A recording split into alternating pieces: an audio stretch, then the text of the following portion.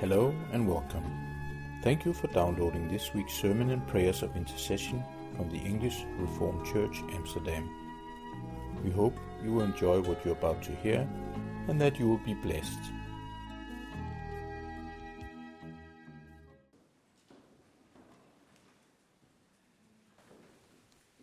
Let's pray. Come, living God, and feed us on your word, and so nourish our souls. In Christ's name we pray. Amen. It is unlikely to have escaped your notice that last Thursday, October the 31st, was Halloween, with all the shenanigans that goes with that. What might have escaped your notice, however, was that last Thursday was also Reformation Day, an important day for our Protestant heritage. On October the 31st, 1517, a German monk by the name of Martin Luther nailed 95 theses to the door of a church in Wittenberg, knowing that there would be a good crowd there the following day, being All Saints' Day. Well, in so doing, Martin Luther kick-started what we know of as the Reformation, and in so doing, changed the world. Well, our text this morning, the story of Zacchaeus, the chief tax collector, is a great text to follow Reformation Day. Indeed, you could go to town using this story to explain what happened in the Reformation. Martin Luther's concern, after all, was that people were like Zacchaeus in that they were being prevented from getting near Jesus.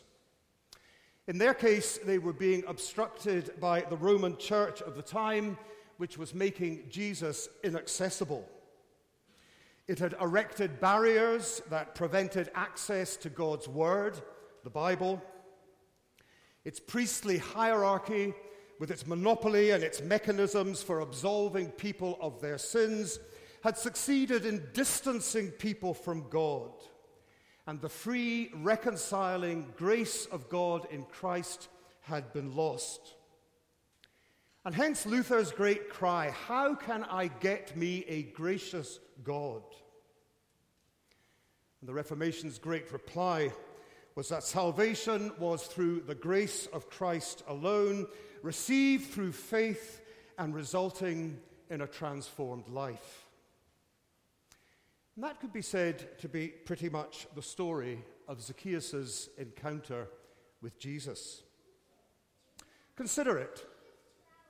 Jesus is making his way to Jerusalem, and now he enters Jericho, which in Jesus' day was the equivalent of Jerusalem's stockbroker belt. A green and fertile oasis in the desert.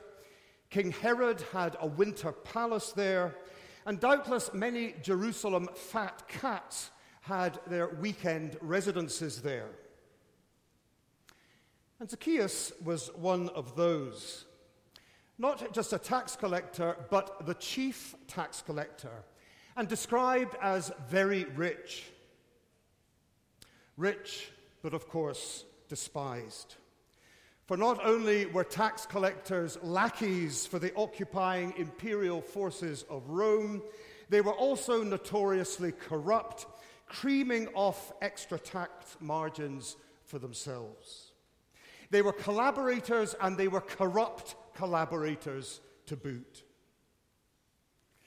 But then along comes Jesus. Along comes grace on legs, grace with a human face, someone who prizes Zacchaeus despite who he is. Jesus enters his sinful, cheating life. Jesus enters his home. He sits down at table with him, and Zacchaeus is changed. He repents of his cheating ways, resolved to turn his life around. There, in a nutshell, is the gospel that was rediscovered at the Reformation. As Zacchaeus meets the grace of God embodied in Jesus, freely forgiving and accepting him exactly as he is, and then prompting him to change and bear the fruits of repentance. Now, I am so glad that this story is in the Gospels, and I'll tell you why. You see, one of the great themes that runs through the Gospels, and not least Luke's Gospel, is Jesus' acceptance of the poor, the marginalized, society's offcuts. These are people who are on the margins, people who are crushed by the system. The religious system, the taxation system, the social system which has excluded them and in which they have no investment whatsoever. And we like Jesus' focus on the poor, the deprived, the put down. We like this Jesus who is their advocate. But now along comes Zacchaeus, and he is not one of them. Far from it. He is part of the system that grinds them down.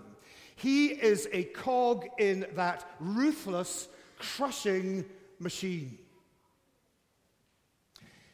And the problem is that even when Zacchaeus stops his cheating ways and resolves to change and to stop swindling people, that does not stop him from being an oppressor.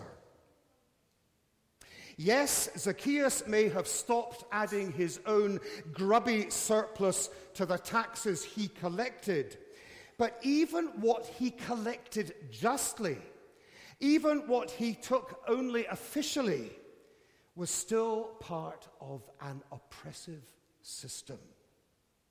His fair taxes still funded an occupying army with all its imperial adventures. His legally gotten gain still bankrolled the privileges of the elite with their holiday homes in Jericho. Even a just tax collector is still a pawn in an unjust game. So Zacchaeus, you see, is trapped in the system. And yet I would maintain that nevertheless he did subvert and undermine that system, not by his newfound honesty, but by something else. Namely, the generous and the extreme response that he made to Christ's grace. Zacchaeus, we are told, was little, but his response to Jesus was large, as he promises to repay anyone who he has defrauded 4 times over. Now that goes way beyond what God's law required. Goes way beyond what justice required. This is extreme. There is an open-handedness here, a generosity, an excess that goes far beyond what might be strictly required. And the system cannot handle that. The system doesn't work this way. It doesn't talk this language. The system is lean and mean, and it is fractured and subverted by this extravagant, irresponsible gesture that Zacchaeus makes. And that brings us to our place in this story. If we are honest, many of us here, most of us, are much closer to Zacchaeus than to the poor and the outcast. We, you and I, are part of the system whether we like it or not. Our lives are woven into an economic and social political empire that bends the world to its will and that plays havoc with justice. Every indication today is that the rich are getting richer and the poor are getting poorer, and our lifestyles are contributing to environmental catastrophe. We are woven into the system inextricably, and it is so difficult to disinvest from it. Even when, like Zacchaeus, we try to live with honesty and integrity, we are still cogs in a machine that keeps a self-destructive world divided and unequal. Yet, nevertheless, we can take heart this morning from Zacchaeus, and we can learn from him.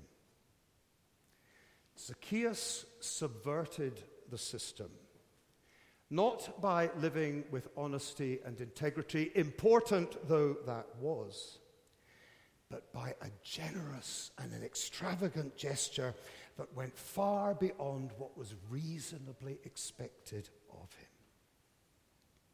He met Jesus' generous grace towards him with an excessive response.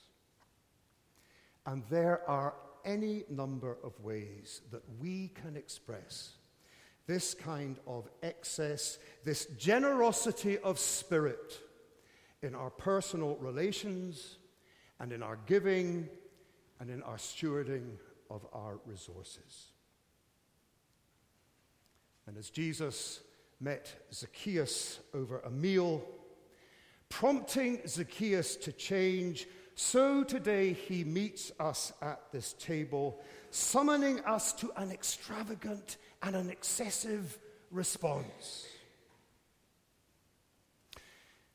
Just a few verses before this passage, in the previous chapter, Jesus makes his famous observation that it is easier for a camel to pass through the eye of a needle than for a rich person to enter God's kingdom. The Welsh poet R.S. Thomas has a beautiful poem which includes the line, "Maybe I will slip through the eye of the needle on which the saved are threaded." Maybe I will slip through the eye of the needle in which the saved are threaded. Zacchaeus slipped through the eye of the needle not because he was small, but because he made a large and generous response to God's grace in Jesus, thus defying the system. In imitating Zacchaeus, maybe we may slip through as well. Amen.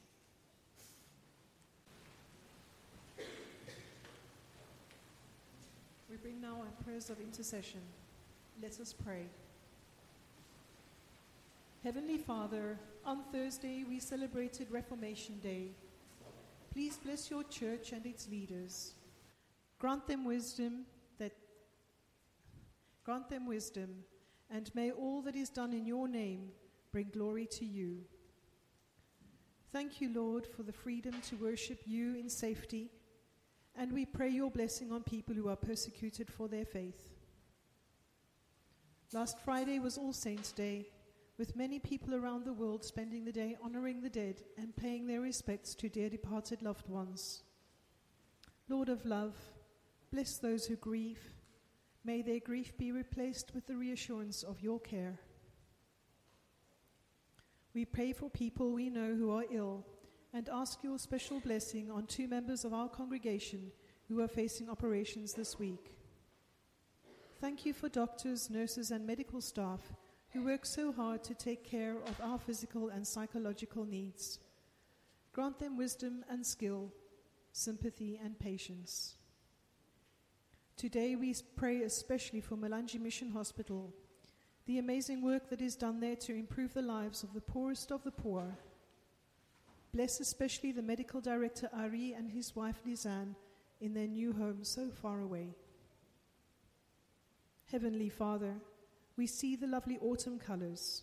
We feel the days getting colder, the rain and wind on our faces, and are reminded of your incredible generosity. You have given us so much. May we all strive to be generous like Zacchaeus. And may we be beacons of your forgiving love shining in the world. Amen.